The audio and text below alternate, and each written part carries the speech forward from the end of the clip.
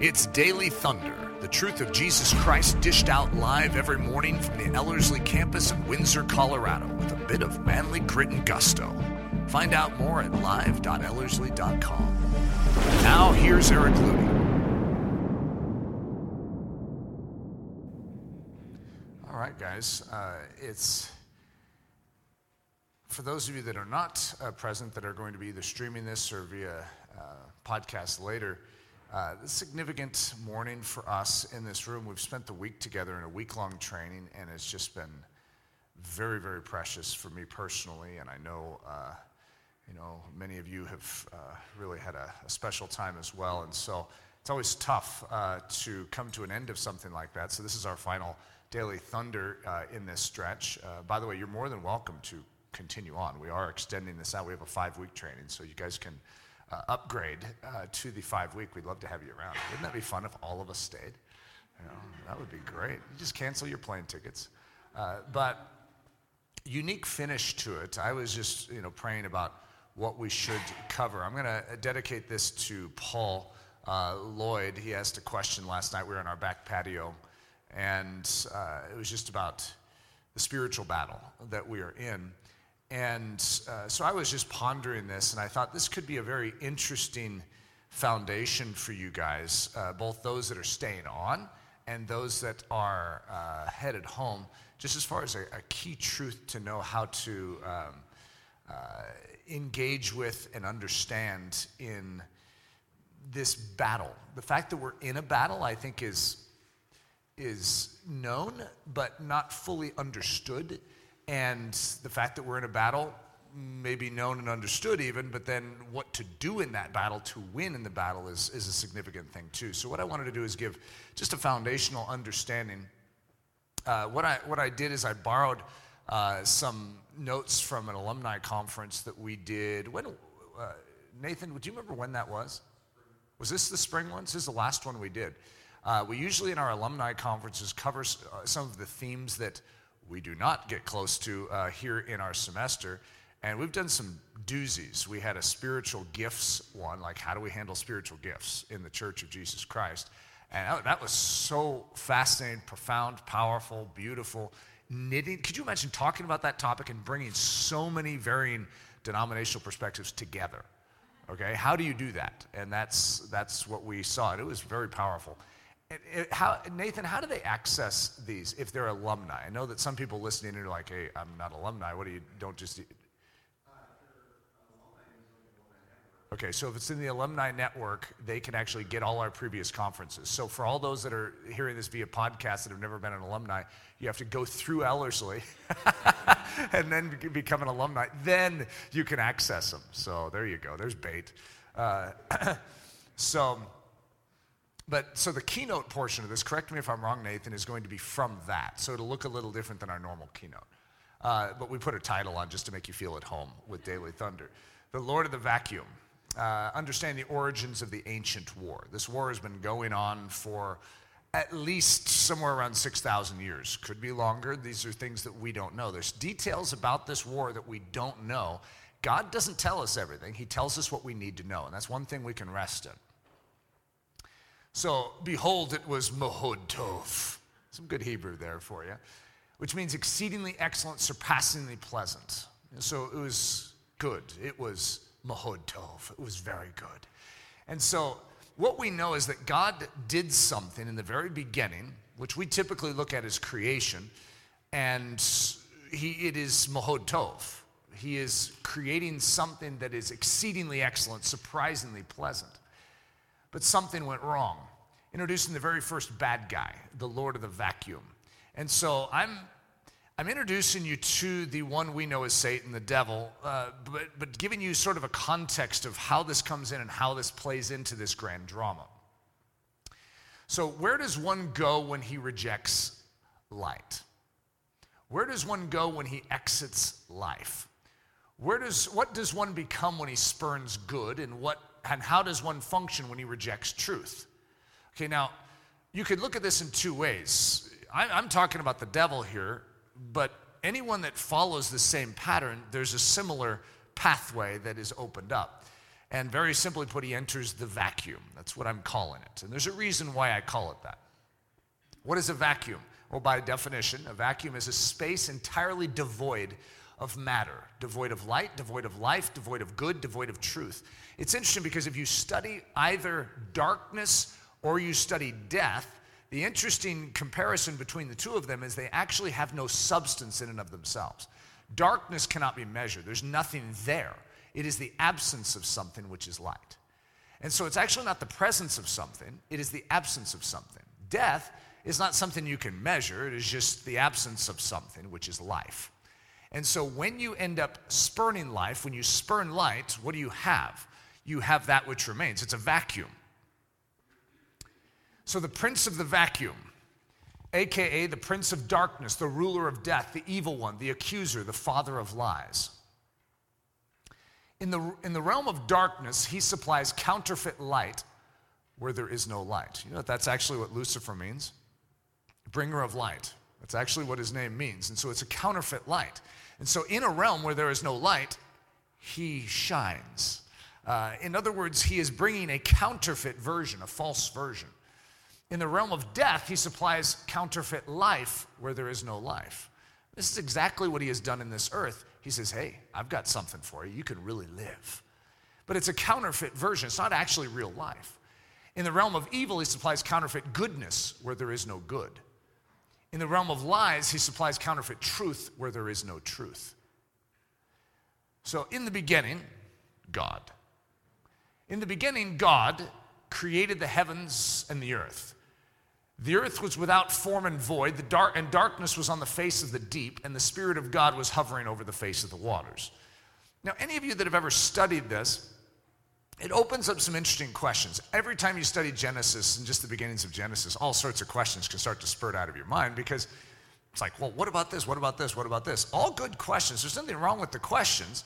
And it's just that a lot of people start with incredulity. It's like, yeah, right. Yeah, I don't believe that. I start with faith. So sure, yeah, this is what happened. And yet, I can't answer all the questions, but they're good questions. And I've spent a lot of time in Genesis, and so, bless you, by the way. So we have some key words that are being unveiled in Genesis 1. Tohu, bohu, and koshek. So tohu means without form, formless, confusion, emptiness, wasteland, a place of chaos. This is an interesting description because we look at it as in the beginning, and then there's nothing, and then God created. But there is something. There's something that's there already, and it's formless and void. It's tohu wabohu is actually how you would say it in the Hebrew.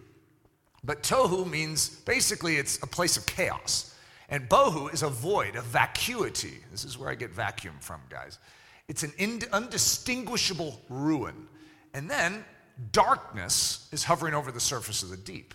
So darkness literally means darkness. Figuratively, it means misery, destruction, death, ignorance, sorrow, and wickedness, which has led a lot of people to say, seems like something's already happened here, okay? And so that's where you have this whole thing called the pre-Adamite world, where the devil, and who is known as Lucifer, has his rebellion, and maybe they indwelled earth before that, and there's a flood that floods it all, which is why God says, I will never destroy the earth with a flood again. We're like, well, you've only done it once. Why would you say that? Okay, so this is where it's like conspiracy theorists of Christianity come out. And because there are fascinating questions that come, it's like, well, okay, in the beginning, there's this formless void full of misery and chaos. What's that? And yet God is going to hover over it with his Spirit. You see, this is called the creation, but did you know that in John 1, when we have a new creation, in the beginning was the Word, and the Word was with God, and the Word was God.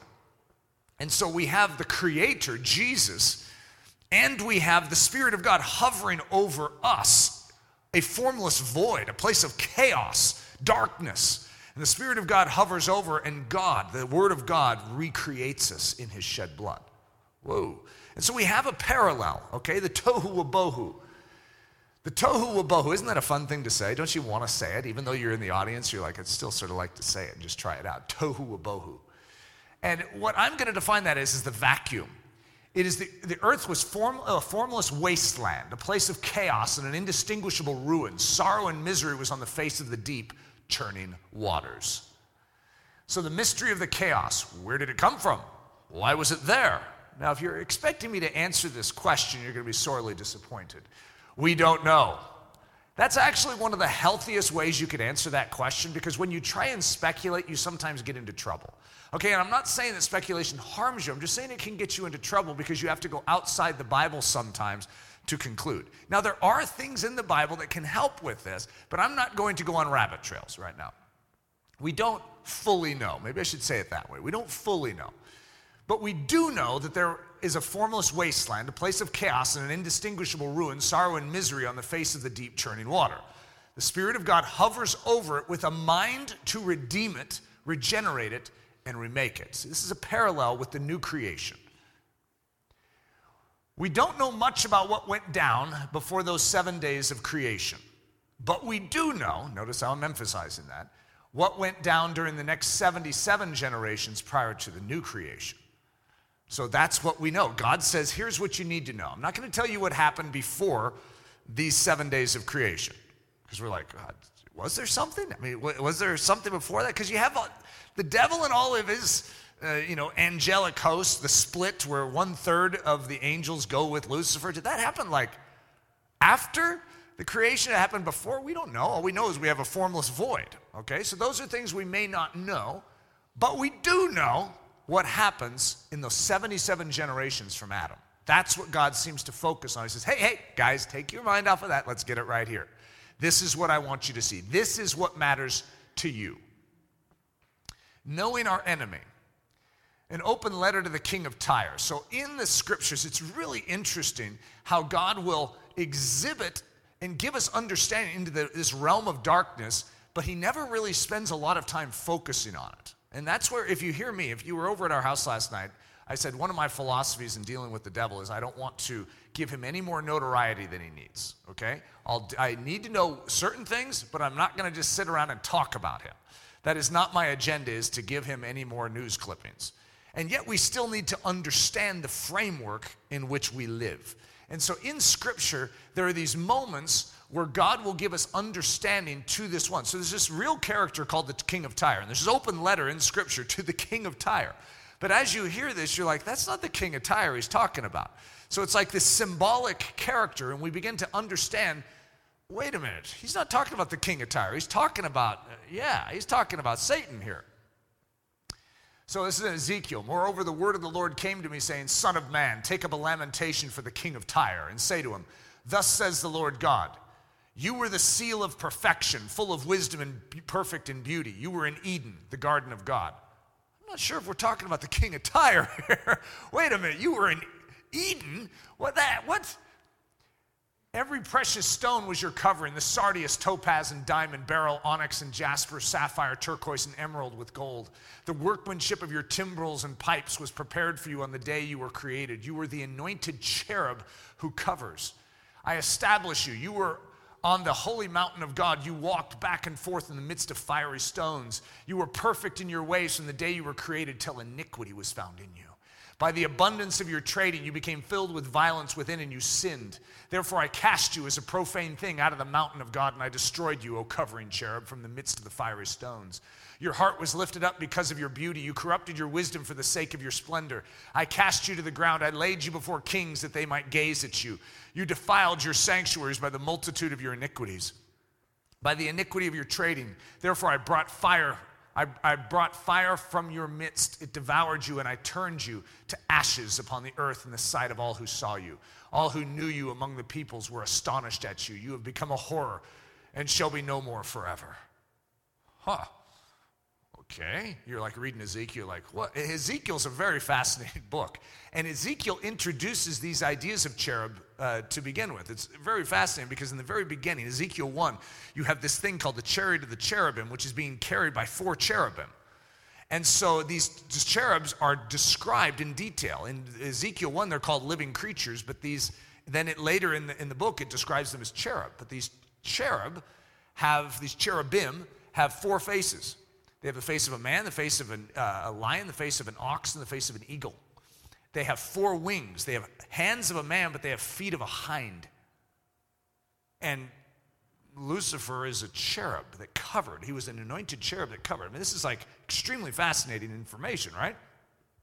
Then we have another open letter. It's interesting, which is going to also give us indication of who this one is that is our arch rival, our arch nemesis. And this was the king of the Assyrians back in the ancient days, and his name Sennacherib, which ironically in our session today, if you're part of our training, you will actually hear, I'll teach you on Sennacherib today. So this is fascinating. This will tie in later too. How you are fallen from heaven, O Lucifer. That's a strange thing to say to a king that's an earthly king. He's not talking to just Sennacherib here.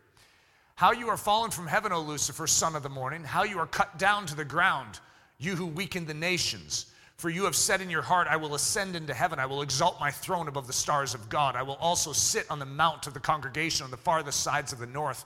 I will ascend above the heights of the clouds. I will be like the Most High. Yet you shall be brought down to Sheol, to the lowest depths of the pit. Those who see you will gaze at you and consider you, saying, is this the man who made the earth tremble, who shook kingdoms, who made the world as a wilderness and destroyed its cities, who did not open the house of his prisoners? So the Lord of the vacuum, what do we know about him? Well, here's a key list, and this is important for you to recognize. Your adversary, the devil, is not God. Okay? He is not God. That's important because he'll tell you he is. He'll tell you he's an equal with God. So not only is he not God, but he is not an equal and offsetting power to God. He's not like the arch rival that matches God's strength. You know, like in a lot of great action movies or superhero movies, you have this like equal and opposite power, which makes it tense and dangerous. And it's like you don't know who's going to win. In this one, there's no competition. We know who's going to win. You see, he's not an equal and opposite power to God. He is a created being. He is a fallen angel. He is one singular personality. He's not a multi-personality faction or a league of personalities. He's one.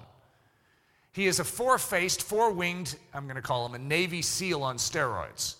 This guy is powerful, okay? I know we can be impressed with a Navy SEAL, but this guy is something special, okay? He is a cherub. And the cherub is like high-ranking in the angelic realm. And so if I could give a very quick description, brilliant, far more brilliant than us, powerful, far more powerful than us. When they move like lightning. The sound of their wings when they flutter, if you want to say it that way, flap, sounds like the sounds of Niagara Falls. These are power creatures. They could rule nations. They could rule worlds. And so what we have is a cherub that has gone rogue. Okay, we got a problem here on earth. We got a rogue cherub. He desired and still desires to exalt himself above God. He is a deceiver and is himself deceived. That's important. That latter part of that statement is important. A deceiver, when you live in lies, you know that you actually begin to believe your lies? It's possible that Satan actually believes he will win in the end. Because you have to wonder, why is he trying so hard? Doesn't he read the prophecy? Doesn't he know God's going to win? A deceiver deceives himself. When you live in lies, you don't know what's truth anymore. And so the deceiver is a deceiver, and he has deceived himself. He is the father of lies, the headwaters of all falsehood. He is the ruling power, the prince of the realm of darkness. He is pitted against God and against all that side with God. He has come to steal, to kill, and to destroy. He is an accuser of believers. He will be brought down to hell into the sides of the pit. His head will be crushed by the woman's seed. Now look at this final thing. And for dramatic effect, let's hold the remaining facts for later. Isn't that fun? I'm actually holding back certain things because they're really good, guys. Things that we know in Scripture about this character. I'm not saying they're good for his sake. They're good for our sake. So the principle of the trash can. I mentioned this in our training this week, but someone was asking me about Satan and how he fits into this whole thing. I don't remember how exactly the question came out, but this is a really fascinating description. In a house, there is a certain order to the house, and so the Ludy house has a certain order. There's a certain smell we desire, there's certain things that you don't do, and certain things that you should do. And when that is violated, well, then there's correction to it. And so, for instance, as the illustration I gave earlier this week, a banana peel does not belong on the floor of the living room. That would be inappropriate. And so a banana peel, if it is defined as trash, has a specific receptacle, a specific sector of the home that it is put in.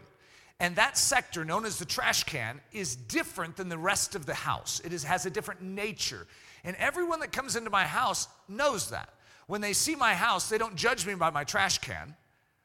In fact, they know that if I don't have a trash can, I have problems. A trash can is other than me. It is other than my house. This trash is not like me, therefore I am sticking it in here. So what we have with God is in his creation, he has trash. He has something that is other than his nature, and so therefore he creates a receptacle in his life, or in his creation, known as darkness, and he sticks that which is opposite his nature in it. And so that's what I'm referring to as the trash can. That's the vacuum. The trash can is under the overall governance of the home and is created on purpose to house that which is opposite the nature of the house. It is a separate place where that which is other than the house can go, so that its stinky otherness does not mar the beauty, the purity, the fragrance, and the character of the rest of the house. When Lucifer rebelled, how did a holy God respond? I form the light and create darkness. I make peace and create evil. I, the Lord, do all these things. You know, people have stumbled over that. It's like, what? God creates darkness? Actually, the word in the Hebrew is very, very important here. Bara is what it means for create, which means to cut, to carve out, to fashion a thing, to give rise to separate out a thing through cutting. It's like, okay, what are we going to do with this darkness? I need to separate it from me. He didn't create darkness in the sense that you think, like it derived from him. What he's saying is, I have darkness here. I am going to cut out an element of my creation and stick it in there. He is separating out a thing through cutting. So I always call it the scissor cut kingdom of darkness. I form the light, and here's my amplified version of this. I form the light and separate out a place for that which is void of light, called darkness. I make peace and separate out a place for that which is void of peace, called evil. I, the Lord, do all these things. God has created a separate space for that which has rejected his life, his light, his truth, and his goodness. Sheol, hell, the residence of death, darkness, and evil. This awful, dark, and evil residence of death seems to be an actual place deep in the earth. That's where it seems to be located.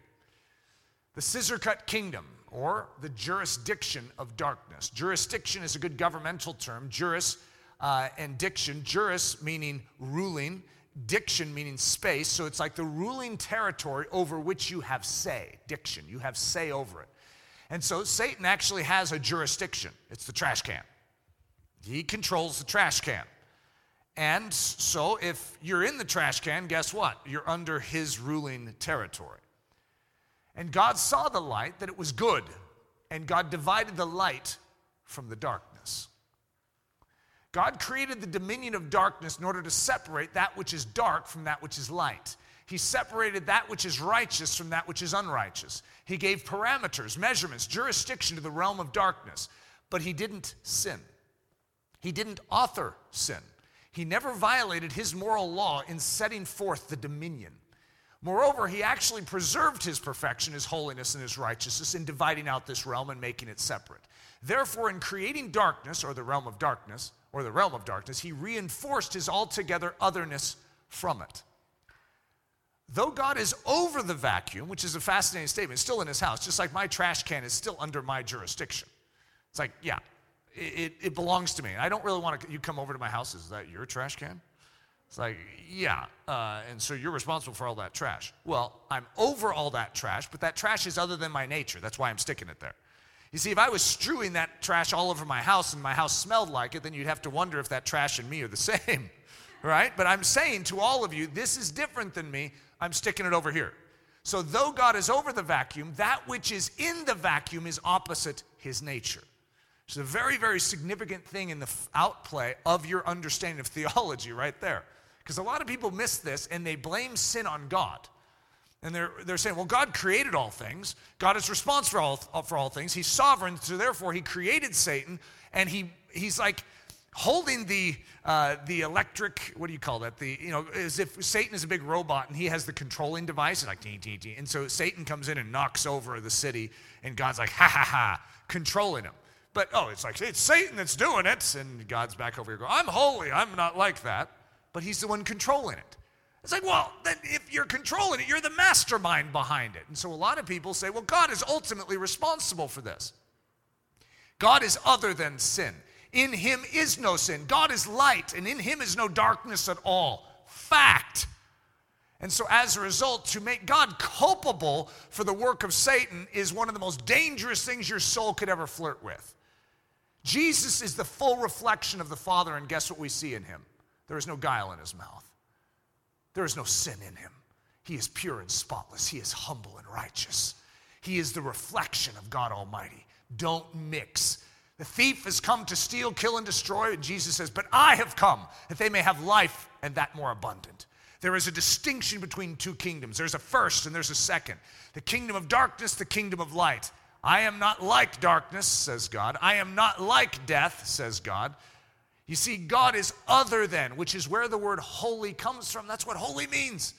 God is holy, holy, holy. He is not like that. He is not like that. He is not like that trash can. So Job, listen to this. Far be it from God that he should do wickedness. What a statement. And from the Almighty that he should commit iniquity. Yea, surely God will not do wickedly, neither will the Almighty pervert judgment. Touching the Almighty, we cannot find him out. He is excellent in power and in judgment and in plenty of justice. He will not afflict. Men do therefore fear him. He respects not that any that are wise of heart. A quick lesson on authority and power. So we have two words in Scripture that translate in the New Testament for power. And so, Jesus came and he worked mighty miracles and he had power, right? But there's two different words in the Greek for power. This first one, dunamis. This would be like what we would typically think of for power. Muscular power, the power of an army. So the power of strength, an army's power, the strength of force and ability. This is a very real power, and Jesus has it. But we also have this one, and this is a very crucial one when it comes to understanding the devil. Exousia. It's a legal power, a legal territory, a jurisdiction of control, a rightful claim, a legally backed position of authority, lawful claim or allowance, a liberty to do as one pleases, a chief monarchical position of authority to dictate and decide. So listen, this is a scripture that shows both of these at the same time. Then they were all amazed and spoke among themselves, saying, what a word this is, speaking of Jesus. For with exousia, authority, and dunamis, power, he commands the unclean spirits, and they come out. Jesus came in power. But it wasn't just dunamis, muscular power. It was legal authority. And he had authority over devils, and they must obey. This is going to become very, very important for you when you recognize what it means to believe in Jesus, to enter into Jesus' authority. The devil has, power too? Well, I don't like the sound of that. But it's only over the trash can. That's important for you guys to know. It's only over the trash can. For instance, Satan has power over the territory of death. Him that had power, exousia, that's legal authority, of death, that is the devil. And that wouldn't matter much if life reigned on this earth, but as it is written, the soul that sins, it shall die. The soul that sins, it shall die. The wages of sin is death. All have sinned. Wherefore, as by one man sin entered into the world, and death by sin, and so death passed upon all men, for that all have sinned. And if Satan has authority over death, and all have sinned, and therefore all have died, what does that mean? You actually see that we've all entered the trash can. You see, the authority of the prince of the trash can, the prince of the vacuum, is coming over us. We're actually under his authority legally, which is why the gospel is a legal issue. You have God who cannot sin, who needs to somehow rescue us from our legal bound position in sin. How's he going to do it? Because everything is just in God's kingdom. He cannot violate his own law in order to rescue us. Isn't that an amazing thought? He has to do it perfectly. He has to do it without sin, but he loves us. So he's going after us. How's he going to do it, guys? It's one of the most extraordinary things about studying the gospel is God never violates his own law in rescuing us. And yet the devil has legal hold over us. He's like, I'm not giving him up. And yet, God wins. So, you are of your father, the devil, says Jesus, remember, to the Pharisees, and the desires of your father you want to do, because he that commits sin is of the devil, for the devil sinned from the beginning. And due to sin, Satan gained power over the kingdoms of the earth. So listen, remember when Jesus is in the wilderness fasting for 40 days and he's tempted, and Satan comes to him? It's sort of a strange scene, right? But hey, this happened. And this happens in the midst of it. And the devil, taking him up into a high mountain, showed unto him, Jesus, all the kingdoms of the world in a moment of time. And the devil said unto him, all this power, all this legal authority, this exousia, will I give thee, and the glory of them, for that is delivered unto me, and to whomsoever I will give it. Jesus never corrects that statement. Isn't that a fascinating statement? In other words, he's basically saying all has come into my trash can. All is under my rulership. It is all sinned. It is fallen. It is mine now. I'll give it to you, Jesus. It's under my authority. It's given to me now. I can give it to whomever I want. I'll give it to you. You just need to bow down and worship me. If thou therefore wilt worship me, all shall be thine. And Jesus answered and said unto him, get thee behind me, Satan, for it is written, thou shalt worship the Lord thy God, and him only shalt thou serve. Key moment in history. I'm glad Jesus went the way he did. Also Satan also gained power over the spiritual climate of this earth.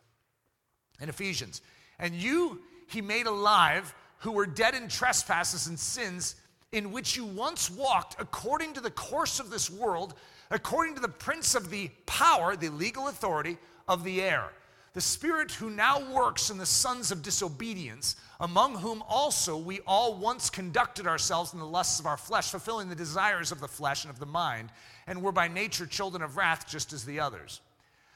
So in Acts, we see a description of this as well, to open their eyes and to turn them from darkness to light, and from the power, the legal authority of Satan, unto God, that they may receive forgiveness of sins and inheritance among them, which are sanctified by faith that is in me. So the place of battle, where is this all coming to a head?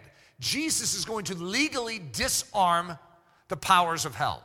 He is going to legally create a way and a means for us to be rescued out from under the devil's control. He is going to satisfy perfect justice. He is going to correct something that is wrong. Our fault, it's our sin, but he's going to bear the curse of it. He is going to absorb the wrath of it, because a just God must have justice satisfied. And he is going to create a way for us to escape out of that trash can, out of the control of that enemy, and be set free to come unto the Father. This is an amazing work, and it's the cross. This is where it's all taking place. It's the place of battle. Thus says the Lord, even the captives of the mighty shall be taken away, and the prey of the terrible be delivered. For I will contend with him who contends with you, and I will save your children. That's in the book of Isaiah. It is like an enunciation of everything I just said. You have the terrible one who has you in his grip. I'm going to read it again. I want you to just imagine you're in the trash can. This is the prophecy of the coming Messiah. God is making it very clear. I'm coming and I'm getting them. Thus says the Lord, even the captives of the mighty shall be taken away, and the prey of the terrible be delivered. For I will contend with him who contends with you, and I will save your children. I like that. That is good stuff. Yeah! What else do we know about the Lord of the vacuum? Well, let's finish our list from above. Remember when I baited you with that list and I didn't completely finish it? And you guys were like, no, don't do that. I'm going to finish it now. Aren't you guys excited? Edge of the seat. Move to the edge. I mean, this is good stuff. So, listen. What else do we know about the Lord of the vacuum? He is destroyed. Jesus tasted death for everyone, that through death he might destroy him who had the power of death. That is the devil. His works are destroyed. Jesus was manifested that he might destroy the works of the devil. His work is abolished. Jesus abolished death and brought life and immortality to life through the gospel. He is judged. Jesus judged the ruler of this world at the cross.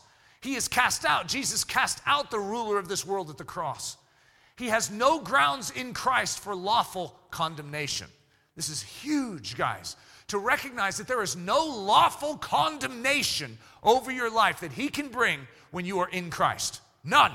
He has no grounds anymore. He has no legal backing for it. The ruler of this world has nothing in Jesus. Remember Jesus? He goes, he has nothing on me. He can find nothing in me. Guess where you find your refuge? In him. And so as a result, the devil has nothing on you because you are in Jesus, the one he has nothing on. This is good news, by the way, guys, because this is how the devil plays the game. He doesn't want you to know that. He wants you to think that you're still enslaved. Imagine that you were a slave and you were set free, but no one ever told you were. So if you go to back one of those old, southern plantations with a rude, mean slaveholder, a landowner, and, they were extreme. Some of them were so mean to their slaves because they wanted to threaten them never to leave, never to run. And so they had their dogs, their bloodhounds.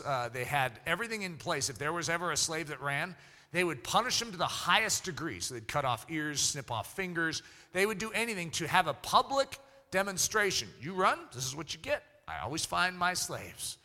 And so if you've been held as a slave your entire life, and that's all you've known is fear, and no one tells you that you're set free, how are you going to continue to live? In fear? You never heard Lincoln's Emancipation Proclamation? You were never told that you were set free? You see, you never received the manumission papers. You don't recognize that he has no legal hold over you, but he's playing upon your ignorance. He's playing upon the fact that you don't know that you're free. You see, his works are destroyed. He has no legal hold over you. You're now submitting to him just out of ignorance. So imagine you're like hoeing a field one day and there's a fence up there and one of your buddies from way back looks through and sees you and goes, "Hey, what are you doing in there?" "I'm hoeing. I'm not supposed to talk to you. Get away." What are you still working for him for? Be quiet. Don't talk to me. I don't want to lose my ear. You're set free, bucko. Didn't anyone tell you? Lincoln signed it into law. There's an emancipation of all slaves. Walk away. He'll kill me if I walk away. He's mean. You have authority now to walk away. It is a done deal. Now the question is, do you believe the guy poking his head through the fence? I don't want to follow this guy if I don't trust him. That's the way it's the word of God that is telling us this. Ben? Just to note, the Emancipation Proclamation did not have any legal authority to it. It's the 13th Amendment. So Ben's letting us know that it's the 13th Amendment. So, hey, bucko, the 13th Amendment. So the devil has no legal right to keep you. We have something more powerful than the 13th Amendment over our life.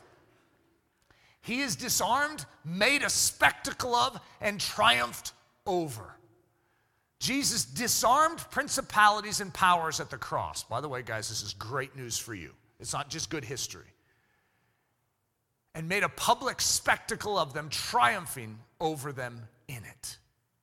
So yes, Satan has power over the trash can. I'll acknowledge that. But what if someone is no longer in the trash can? I want you to ponder that. Yes, he has power over the trash can, but what if someone is no longer in the trash can? Verily, verily, amen, amen, I say unto you, he that hears my word and believes on him that sent me hath everlasting life and shall not come into condemnation, but is passed from death unto life. You are removed from trash can into the home. You have gone from darkness into light. Who has delivered us from the power, the exousia of darkness, and has translated us into the kingdom of his dear Son. This is actually what the gospel does. It removes us from the authority of the devil, his territory, into God's territory. Now who's over us? God is. And by the way, he cares for that which is in his territory. He protects it. He's a good father over his home. So he's a shepherd over his sheep.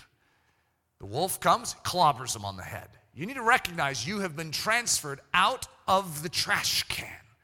You are no longer under the authority of the devil. You are under God's control. The Great Commission. And Jesus came and spoke to them, saying, all authority, this is Jesus speaking to his apostles, right? Now, listen, this is pretty amazing. All authority means all exousia, all legal power has been given to me in heaven and on earth. Go therefore and make disciples of all the nations, baptizing them in the name of the Father and the Son and of the Holy Spirit, teaching them to observe all things that I have commanded you. And lo, I am with you always, even to the end of the age. Amen. It's like, guys, you're in me, right? You understand what you have. When you believe on me, I have all authority. And who are you in? You're in the one with all authority. Now go, take this world. The devil can't stop you. Oh, wait. When you catch that as a Christian, it's like, he can't stop me.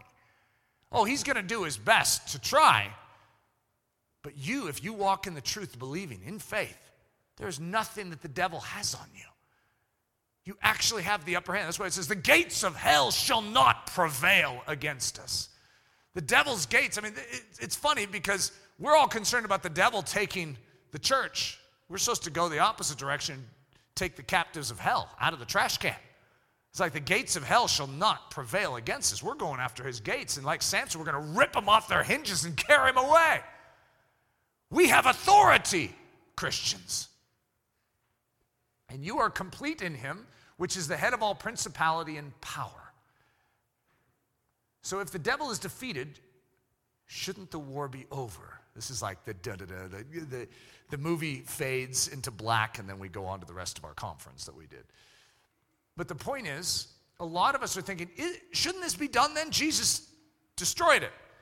He has nullified his power. He has dealt with perfect justice. It is accomplished in the spiritual realm. It is your job now to believe it and to take that authority and to apply it to this earth. Why God would choose to do that and not just do it himself, but he wants us to participate in this. There's some grand wisdom that is involved in this, that he has chosen the church, us, to reveal his manifold wisdom unto the heavenly realms. That's his desire. This is his yearning, is that we would be brought into this. Because for some reason, this is what matures us. This is what grows us up. This is what tests us and trains us. We still have a devil who hates us, and he is opposed to us. He is an adversary, and he uses the same techniques that he's used for 6,000 years. And yet you are not unwise to the enemy's behavior. You have the Word of God, which trains you and equips you to know precisely what you have in Christ and how to wield it. We just need to grow up in it. We need to become strong in it. A little child has the DNA to grow up into a full, mature adult, just like we do. In Christ Jesus, we have the DNA to grow up unto a full maturity. But you still have to grow up. There's still a process. God doesn't fast forward our development as children into adults. We have to live out every minute as if it's a minute. Every week as if it's a week. Every month as if it's a month. Every year as if it's a year. And so as a result, we grow up in stride with God's way, his pattern.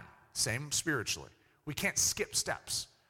We need to grow up unto a full maturity. But we have been given everything we need for life and godliness. We have been given weapons of warfare that are not carnal, but are mighty to the pulling down of strongholds.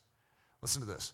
Be strong in the Lord and in the power of his might. I just gave you the secret to Christianity right there. It's Ephesians 6. Be strong in the Lord. What's your position?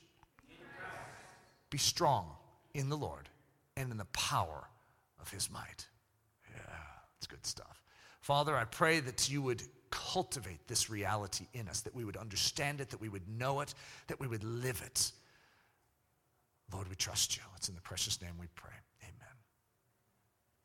Amen. Daily Thunder is a production of Ellerslie Discipleship Training and the Bravehearted Media Group.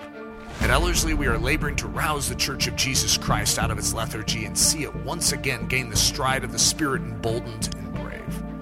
The Daily Thunder video stream can be watched live daily at 8:15 a.m. Mountain Time, Monday through Saturday, and 7:15 a.m. on Sunday mornings. Join us at live.ellerslie.com. Please consider booking a stopover at the lovely Ellerslie campus at the foot of the majestic Rocky Mountains for 1 day, 1 week, 1 semester, or for an entire season. We hope to see you someday soon live and in person. Thanks for listening.